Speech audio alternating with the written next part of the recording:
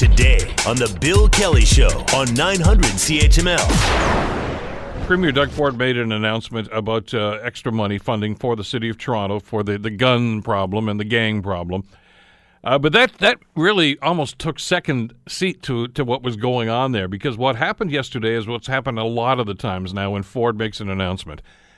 He hesitates to take any questions at all from the media, and he has, well, some trained SEALs. I mean, clappers. These are staff members that go in there and they populate the media room, and they start clapping and cheering so Ford doesn't hear anybody from the media. It's a bizarre circumstance.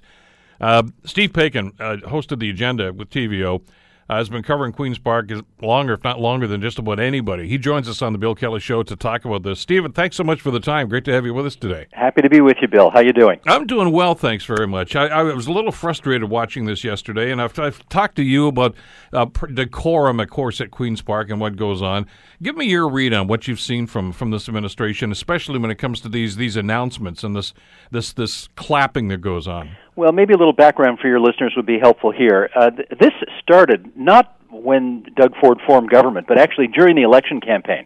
This has been going on for several months already. And the gist of it is, obviously, first when he was the leader of the Progressive Conservative Party, running to become Premier, and then now since Premier, from time to time, he or his candidates or his cabinet ministers hold press conferences.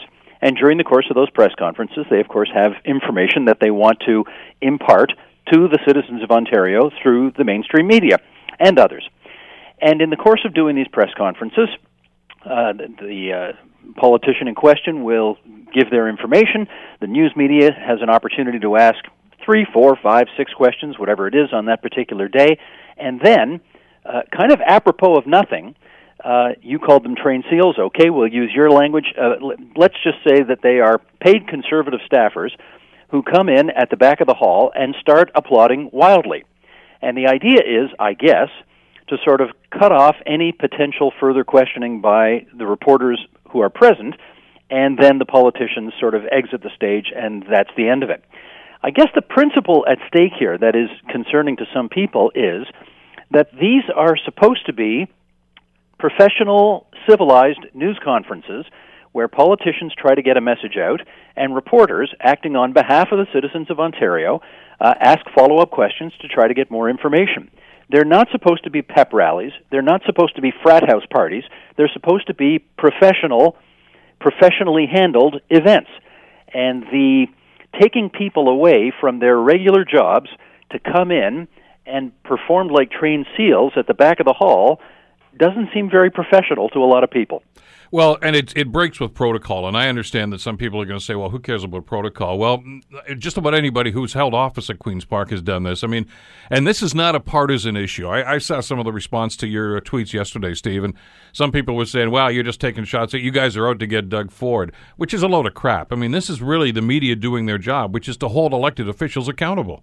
Yeah, I think so. And I mean, the fact is, I think until a few days ago, Doug Ford really hadn't put one foot wrong. He came into office with a strong mandate, a strong majority government based on 40% of the total vote. He got 76 seats. The public made plain what it thought of the previous Liberal government. They got 7 seats and are only allowed to ask one question every day at question period. That's it. The first, I think, several weeks of the Ford administration were such that he was basically checking off boxes of promises that he had made during the election campaign and promises that he had kept.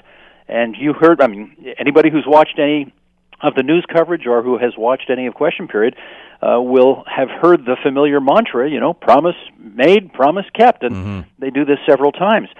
This past week was a bit of an exception. They broke a promise. They broke a pretty big promise on the basic income pilot, which, of course, Hamiltonians would be all too familiar with, given that it's one of the 3 sites for the pilot program. They not only broke their promise not to cancel that, they then kind of, well, I don't like to use the word lied, so I'm not going to, but they then denied the obvious, which is that they had promised not to cancel it and did. That was, I think, the first, significant foot that they had put wrong. Now all this clapping at the end of a news conference, which even their supporters think is ridiculous. Ontario Proud, online. This online, very supportive outfit. Ontario Proud thinks this is a dumb thing to do. Laurie Goldstein from the Toronto Sun, big supporter, thinks it's a dumb thing to do. Hamilton Sue-Ann Levy, Toronto Sun, thinks it's a dumb thing to do. The list goes on and on. I don't know why they insist on doing it. I think you said, Bill, at the top of this, it obscures the message they're actually trying to get out. So I'm not sure what the value of this is, other than to kind of, stick a thumb in the eye of the media or something like that. The Bill Kelly Show, weekdays from 9 to noon on 900 CHML.